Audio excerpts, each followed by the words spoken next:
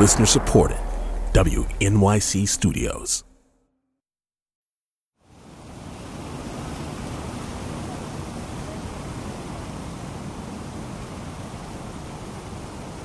I'm at the 9/11 Memorial at Ground Zero in Lower Manhattan.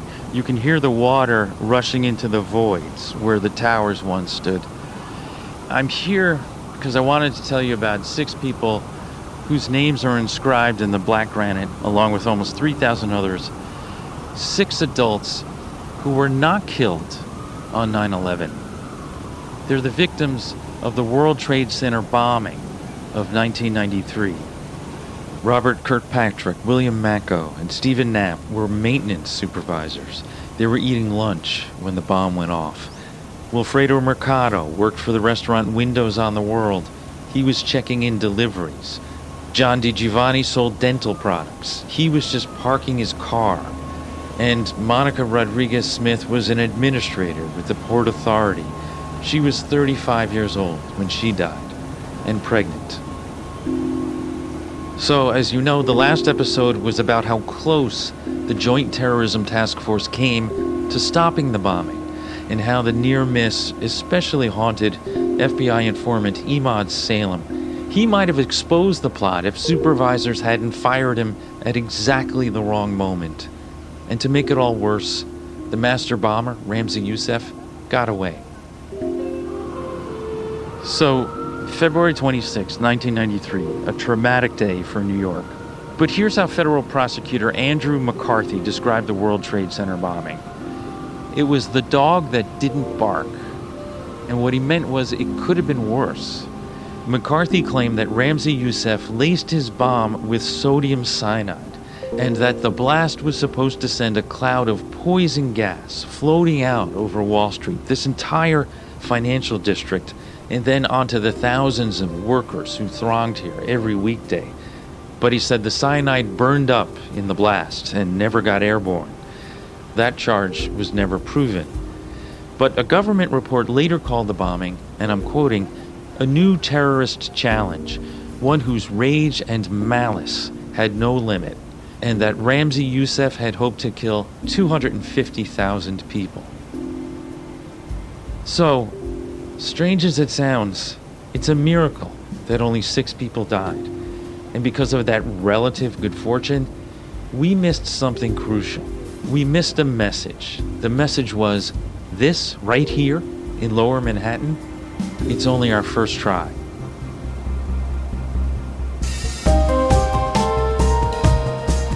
This is Blind Spot, the road to 9/11. The story of the long, strange wind-up to the attack that remade the world, and the chances we had to stop it. I'm Jim O'Grady. The U.S. Attorney's Office renewed the efforts to get him back inside. I will go again undercover and bring these evildoers out to justice. The cell of people who were operating under the inspiration, the guidance, ultimately the approval of the Blind Sheikh. I told him, Sheikh, may I have a moment with you? We will not live in fear. Episode 4. The Sheikh. So the FBI sent Emad Salem back undercover. His job was to reestablish a relationship with Omar Abdelrahman, known as the Blind Sheikh, the cult-like leader of a radical cell in Jersey City. The Sheikh was in no way trusting or naive. To the contrary, Salem says he was an angry man, self-centered and cunning. Salem's disappearance and then reappearance would be suspicious to the Sheikh. There would need to be an explanation. But what? Well, first, Salem needed a cover story. And that he got from his handlers, FBI agent John Antisev and NYPD detective Louis Napoli. They told him to go counterintuitive. Don't try to bluster, they said. Don't be like, I was called away on another mission. Do this instead. Fess up. Tell the jihadists you were scared. They think that anyway. Of course, the cell at that time realized that I am coward. I'm not brave enough to stand with them until the end. He sought out the Sheikh's top deputy, Siddig Ibrahim Siddig Ali, a man who didn't just want to rain down terror on New York. He wanted to rain down terror creatively. Siddig Ali told Salem he was just then recruiting men, lions in battle, he called them, to fulfill the implicit threat of the World Trade Center bombing. Siddig Ali wanted it understood that, quote, we can get you anytime. We need just to defend our homes and our countries, our brothers, our sisters, and to confront our enemies in accordance to the ayat and the command of Allah subhanahu wa ta'ala when he said, O you who believe, if you see that non-believers come in ranks approaching you in might and main, do not run away. That's Siddig Ali giving a talk about jihad at a conference in the mid-90s. Siddig Ali knew that Salem had learned electronic surveillance during his stint in the Egyptian army. He knew it because Salem kept reminding him. I have to put my credentials and publicize it among the cell. And among my talents is that I'm electronical engineer. Siddig Ali needed exactly those skills, so he was inclined to bring him back. But he wanted to know why Salem had left. This brings up cover story part 2. Salem told Siddig Ali that the FBI had swept him up with other Muslim men and brought them in, that they'd been fingerprinted and questioned. This actually happened. It was part of a ruse to give the Sheikh's men the impression that Salem was a suspected jihadist in the eyes of the law. Salem confided to Siddig Ali that we got interviewed, I'm scared, I don't want to be arrested. He said, listen, I'm not proud of it, but that's why I left the cell. Then Salem looked Siddig Ali in the eye and said, I've regained my courage. He said it happened when he read about the infidel Americans arresting 4 of the World Trade Center bombers and charging them with crimes that could put them away for life. That is unfair. These infidels really doing us unjust. Why do they accuse us in everything? Siddig Ali weighed Salem's story carefully and told him, you may rejoin the holy war, brother, if you do a big thing. Take an oath. Salem knew the oath. It's called a bayat, an offer of allegiance to an emir. For years, recruits to Al-Qaeda had been offering bayat to Osama bin Laden. They'd shake his hand and promise to keep his secrets. And now the custom had arrived in Jersey City with the Sheikh. A bayat is to go to the Blind Sheikh, hold his hand, and put my head down to kiss his hand and dedicate my life to him to death. Salem promised to do bayat the next time he was alone with the Sheikh in his apartment. A couple of days later, I told him, Sheikh, may I have a moment with you? And he said yes. So we walked to the kitchen and I put my head down, I hold his hand, I start to kiss it. And believe it or not, this big guy start to cry. This big guy being himself. Sobbing. And I start saying, I hope you accept my repentance, Mr. Sheikh. I'm trying to repent. The Blind Sheikh considered the plea and accepted Salem's bayat. That means I am obligated by his order. If he tell me you go blow up yourself, I have to blow up myself. And that's all it took for Emad Salem to re-enter the Blind Sheikh's terror cell.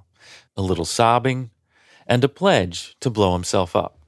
They accepted me back very quickly. They also clued him into their plan for another attack.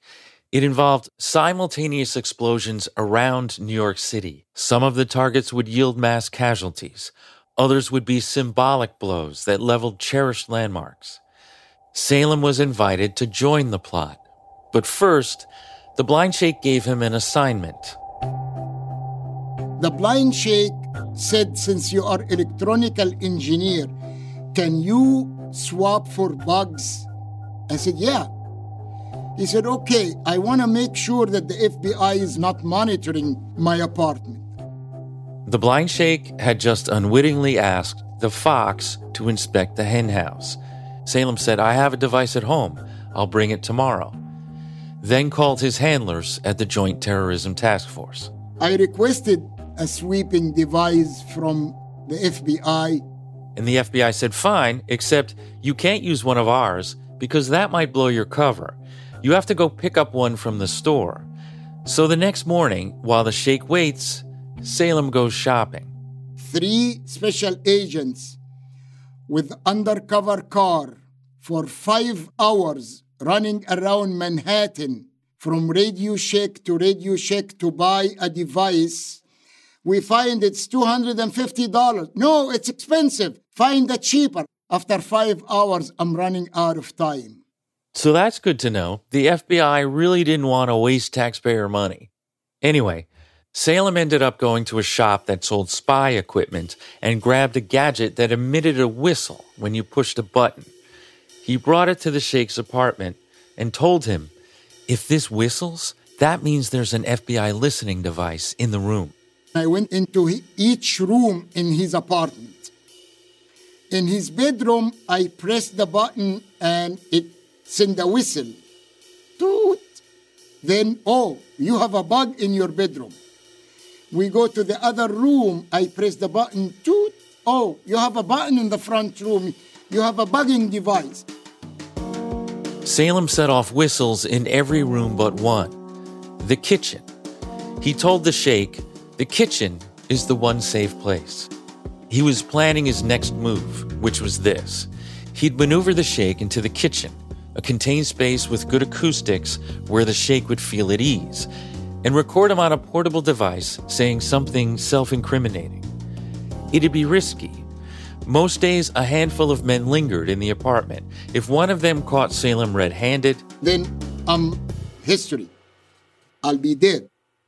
But Salem knew the cell was organizing another attack on civilians.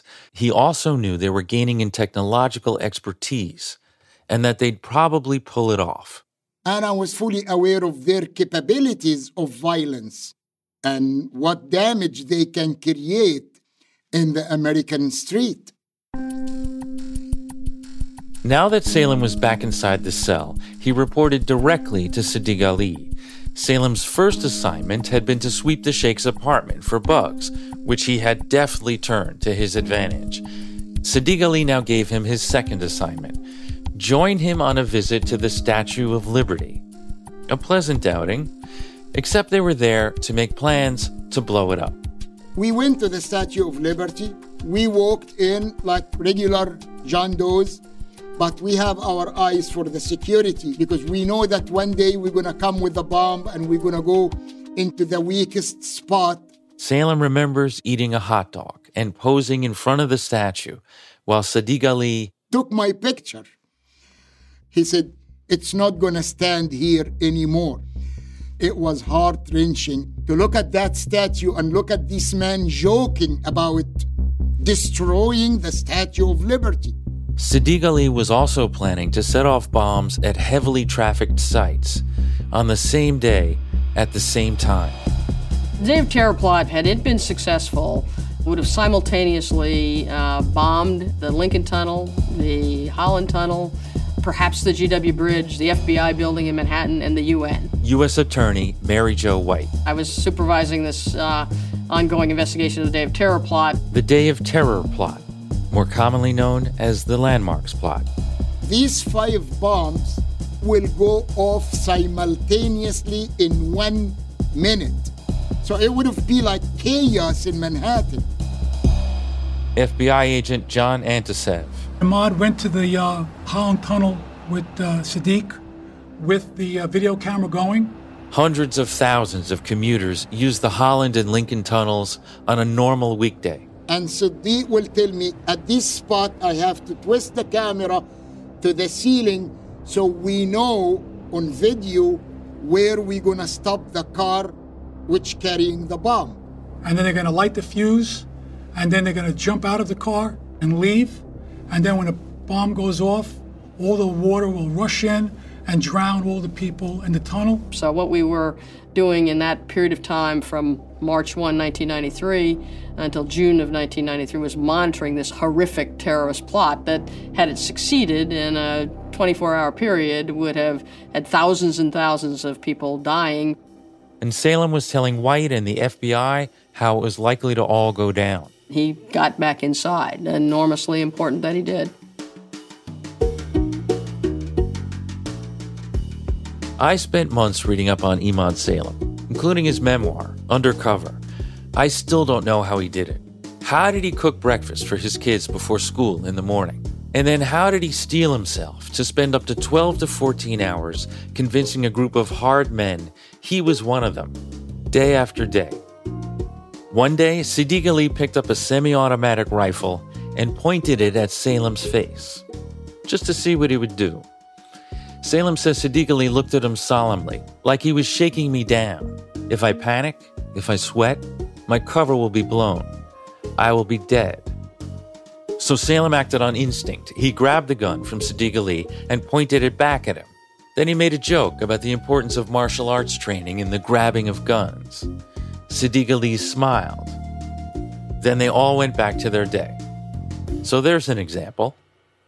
Another time, Salem says Siddig Ali told him he was storing explosives at his apartment in Jersey City. The FBI, with that information, could have busted him right then. Instead, Salem helped remove the explosives in the night.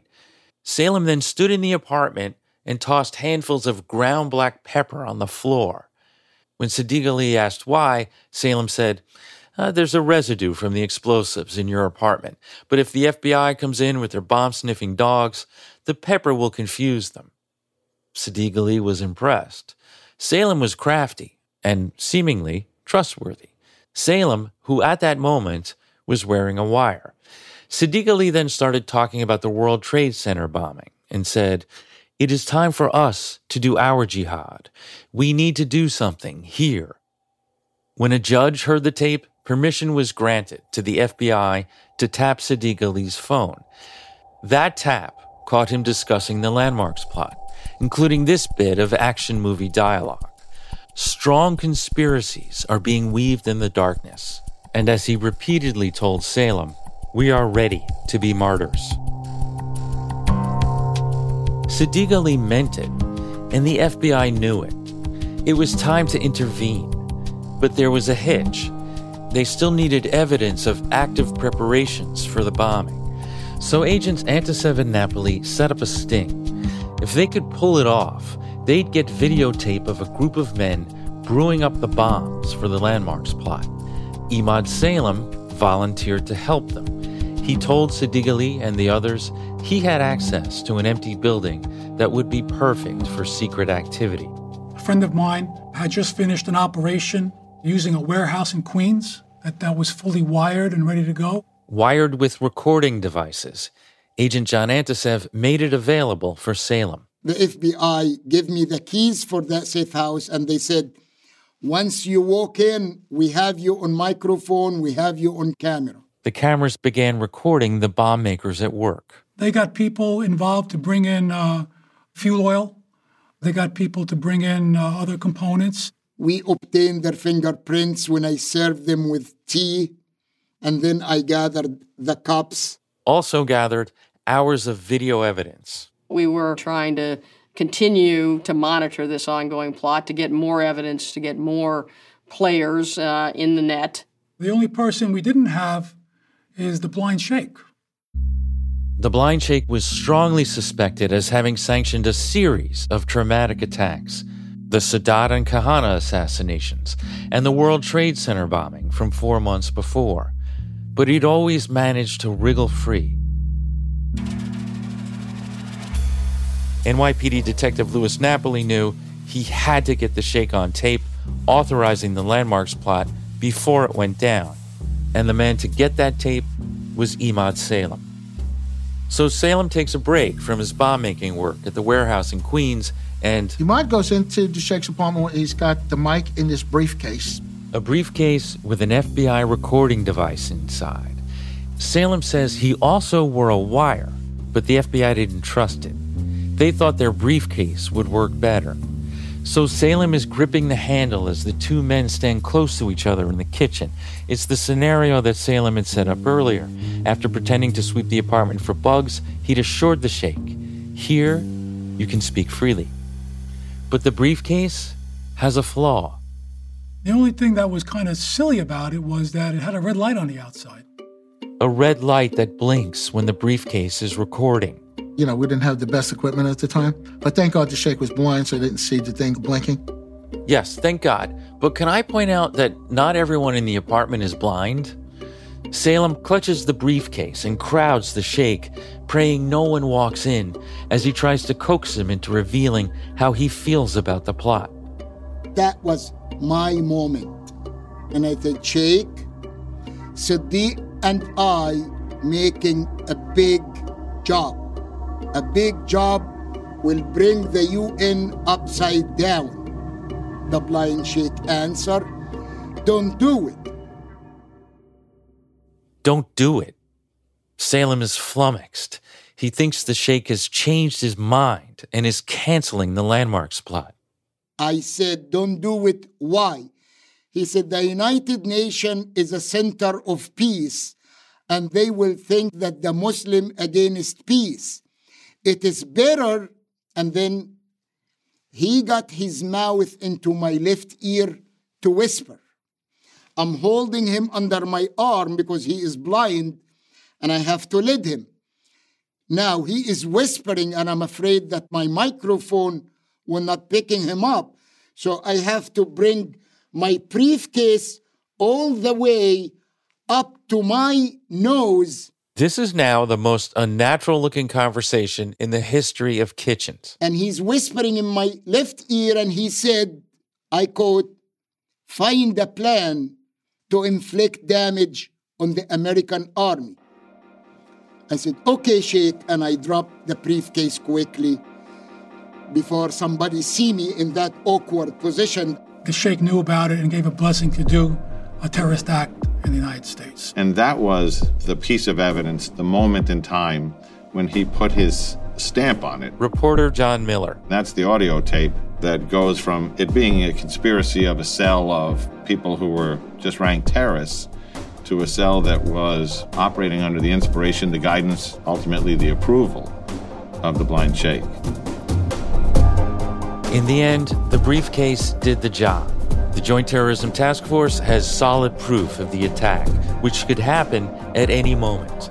All they have to do is stop it in time.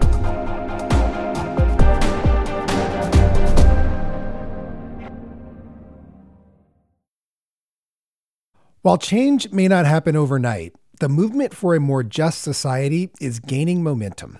Tune in to Crooked Media's Pod Save the People, where every week you can learn about the stories that are impacting communities of color from people of color. With hosts DeRay McKesson, Kaya Henderson, Miles Johnson, and Diara Ballender, Pod Save the People gives an exciting blend of politics, culture, and social issues all in one place.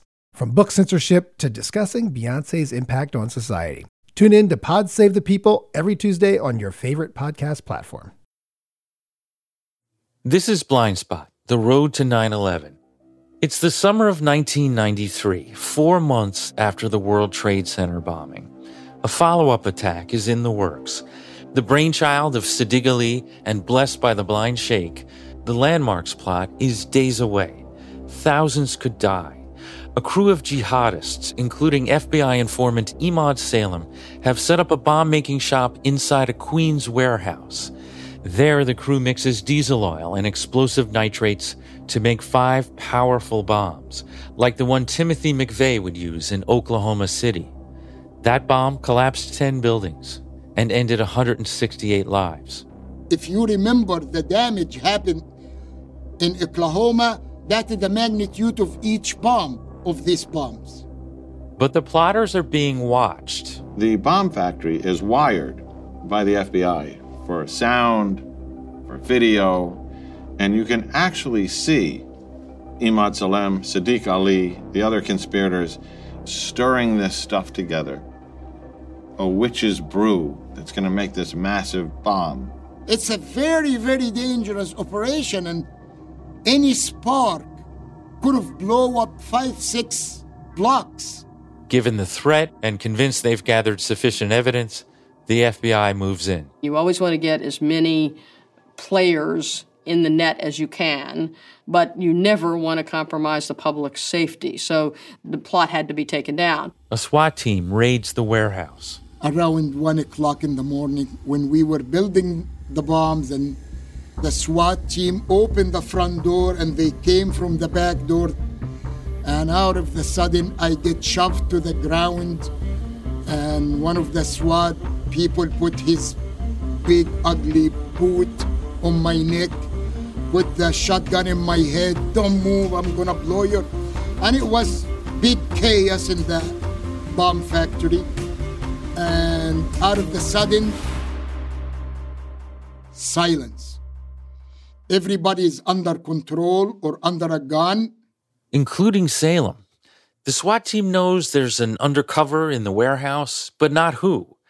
So Salem lies there under a big ugly boot as the NYPD bomb squad rushes in and removes the explosives. Salem's time as a mole is over. He'll now enter the witness protection program with his family, including his sister, who will move from Egypt to America. From hiding, Salem will prepare to do his last job for the FBI, testify in court. There are reports that the Justice Department is finally ready to detain Sheikh Omar Abdel Rahman. The Blind Sheikh and 9 of his followers were held in the Manhattan Metropolitan Detention Center on multiple counts of criminal conspiracy. The charges relate to the World Trade Center bombing, the Landmarks terror plot, and even the 1990 murder of Rabbi Meir Kahane. And they brought a familiar face back to the courthouse. The military helicopter descended in lower Manhattan carrying a principal player in this conspiracy, according to federal authorities, El Said Nosair. The radical Muslim who'd shot a Zionist extremist at a public event in Midtown Manhattan. A political murder, if there ever was one. And a murder that strongly suggested other people were involved. But at the time, NYPD Chief of Detectives Joseph Borelli had preferred to keep it simple. Everything indicates he was acting alone. Detective Napoli. When Borelli, it's a lone gunman. Here's the guy. We got him. Send him to trial, convict him, send him to jail. Case over. Lone gunman, cut and dried. No need to open a can of worms. In a book about the bombing and its investigation, a team of Newsday reporters gave this take on Detective Borelli's approach.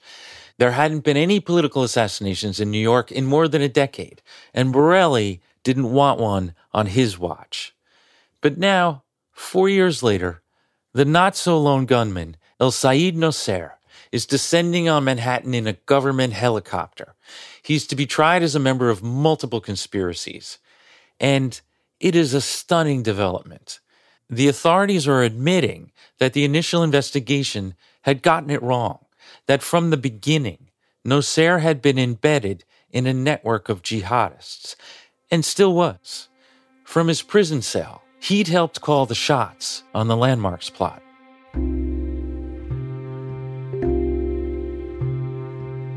How did they get it so wrong? Well, here's another mistake. They ignored crucial evidence that they had literally held in their hands. When Said Nosair was arrested in 1990, he left a treasure trove of clues about his terror cell and its ambitions. The police had gone to his home in Jersey City, and they had seized a bunch of boxes of evidence from his house.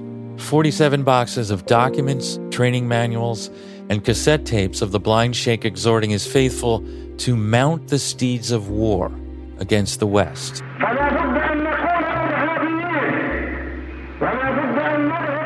So we must be terrorists, and we must terrorize the enemy of Islam, and frighten them, and bother them, and shake the ground beneath their feet. But it was a giant pile of material, mostly in Arabic, and agents Antisev and Napoli were given only a few days to sift through it. We saw it, but it was in Arabic, and John and I couldn't read or understand Arabic, so it was just Arabic writing to us. And then the boxes were whisked away to the offices of the Manhattan DA. The DA had jurisdiction in the Kahane case. You can't overstate the importance of the information in those boxes of evidence collected in connection with the Nosair trial. But you want to be looking at that the moment you have it, and that didn't happen. And so, no lessons were learned. The boxes sat largely untouched for years, until the landmarks plot made it obvious something big was going on. That's when the DA assigned an Arabic-speaking investigator to reopen the boxes and go through them. He was looking through the notations in one of the spiral notebooks. He found like a little poem written in pencil in Arabic about, we will show them, something to the effect of, we will show them about taking down the tall buildings of which they are so proud. What they talked about was attacking America, bringing war to the United States, and toppling its tallest towers. One box had maps of the World Trade Center. Another contained a manual on storming an airplane. It was still in fragments, but the idea for the 9/11 attacks was there in those boxes, and the FBI had it, a full 8 years before it happened. In hindsight, we know what they should have done.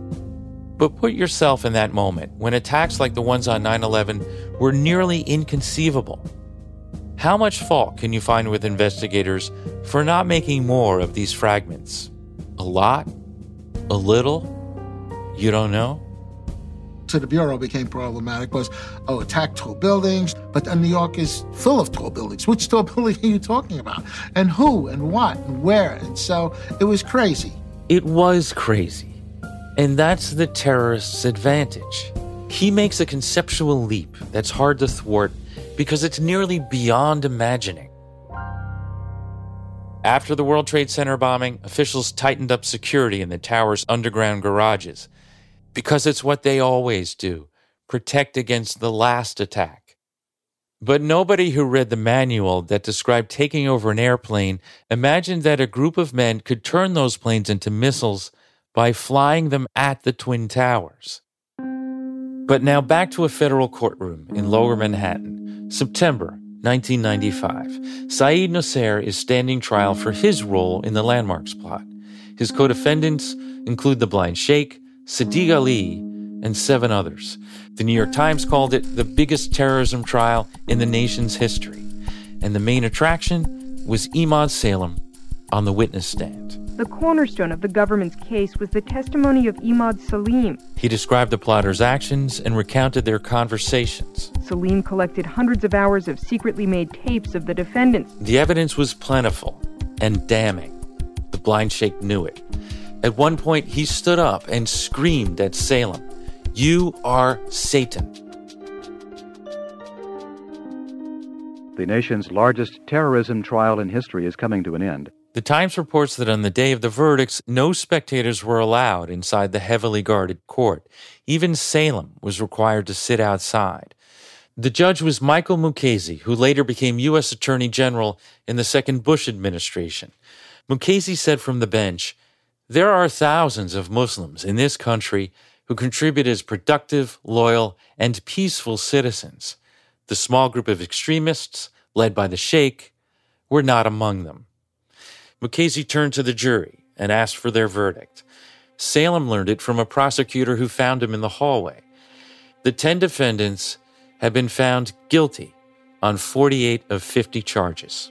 I said, "Including the Sheikh?" He said, "Including the Sheikh." And I was sitting on a chair. I don't know how I felt of the chair, but I really felt of the chair. Salem remembered his visit to the grave of Anwar el-Sadat, where he'd sworn to take revenge on the Sheikh. I was very happy that I finally did my president justice and put the Blind Sheikh away. At sentencing, the judge tried limiting the Blind Sheikh's statement to an hour, but the Sheikh blew past it.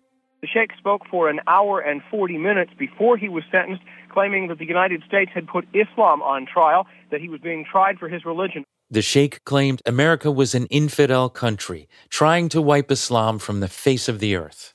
"I have committed no crime," the Sheikh said through a translator, "except to spread Islam." He said he would be happy to go to jail for life among the martyrs and the saints. And what happened to Siddig Ali, the toughest talking, die-hardest jihadist of all? Well, in the middle of the trial, he flipped on his co-defendants, his lions in battle, and began testifying for the feds. and he admitted an error.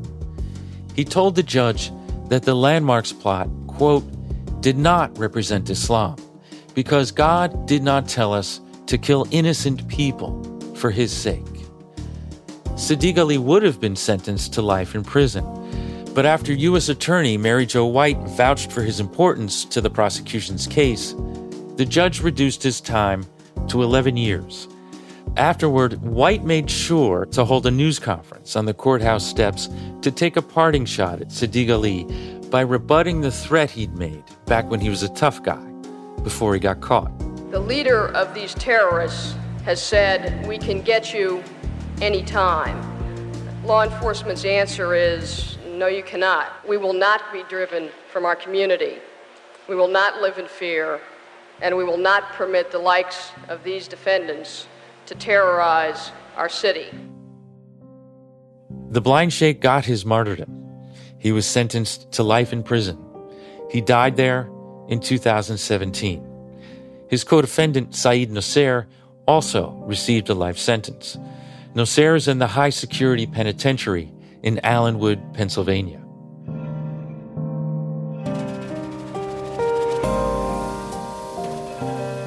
The convictions were a triumph for law enforcement.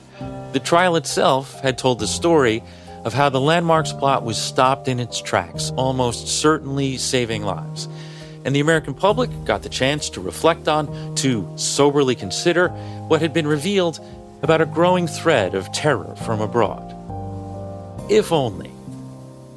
Because another trial was held around the same time, and Americans seemed a little bit more interested in that one. O.J. Simpson, O.J. Simpson, O.J. Simpson. An astonishingly long and highly publicized criminal trial, a trial which seems to have blurred the line between television drama and real life, turning into one gigantic mega-series with glamorous characters and convoluted subplots. It was frustrating to see the amount of media attention paid to the O.J. Simpson trial.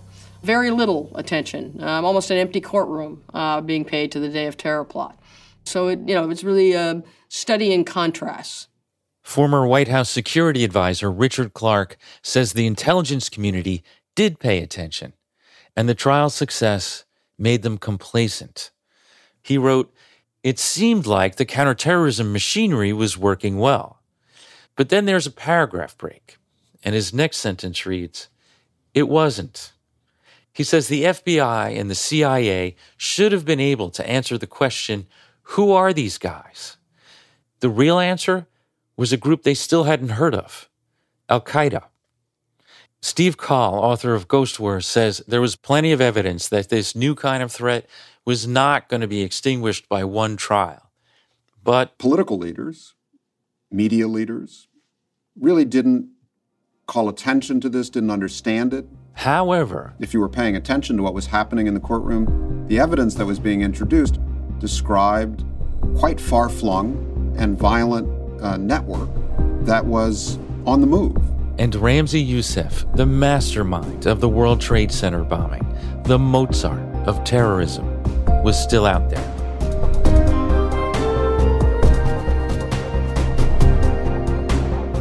Next time on Blind Spot, the road to 9/11. If you could bring the World Trade Center down, you could bring down symbols of capitalism and of America as an economic power. They were planning to assassinate the Pope. We were doggedly determined to track down and arrest Ramzi Youssef. I considered Youssef to be one of the most dangerous people on the planet.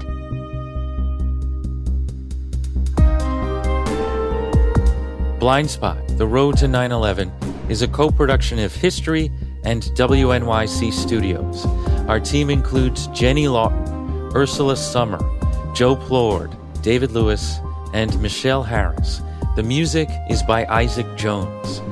This podcast is based on the TV documentary Road to 9/11, produced by Left Right for History, and was made possible by executive producers Ken Druckerman and Banks Tarver.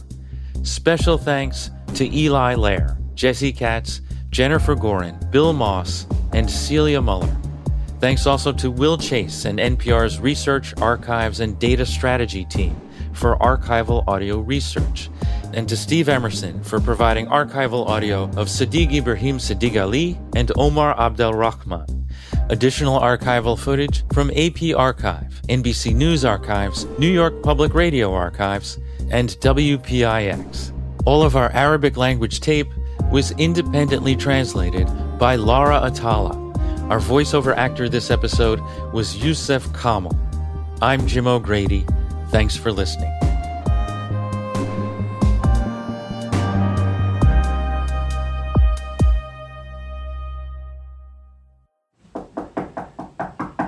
Hello? Yeah, hi, Rosh. Hi. Rappers. What are you doing? You're popping the bubble wrap? Yeah, and like singing happy birthday. Happy birthday to you. Oh. Called away by his mother.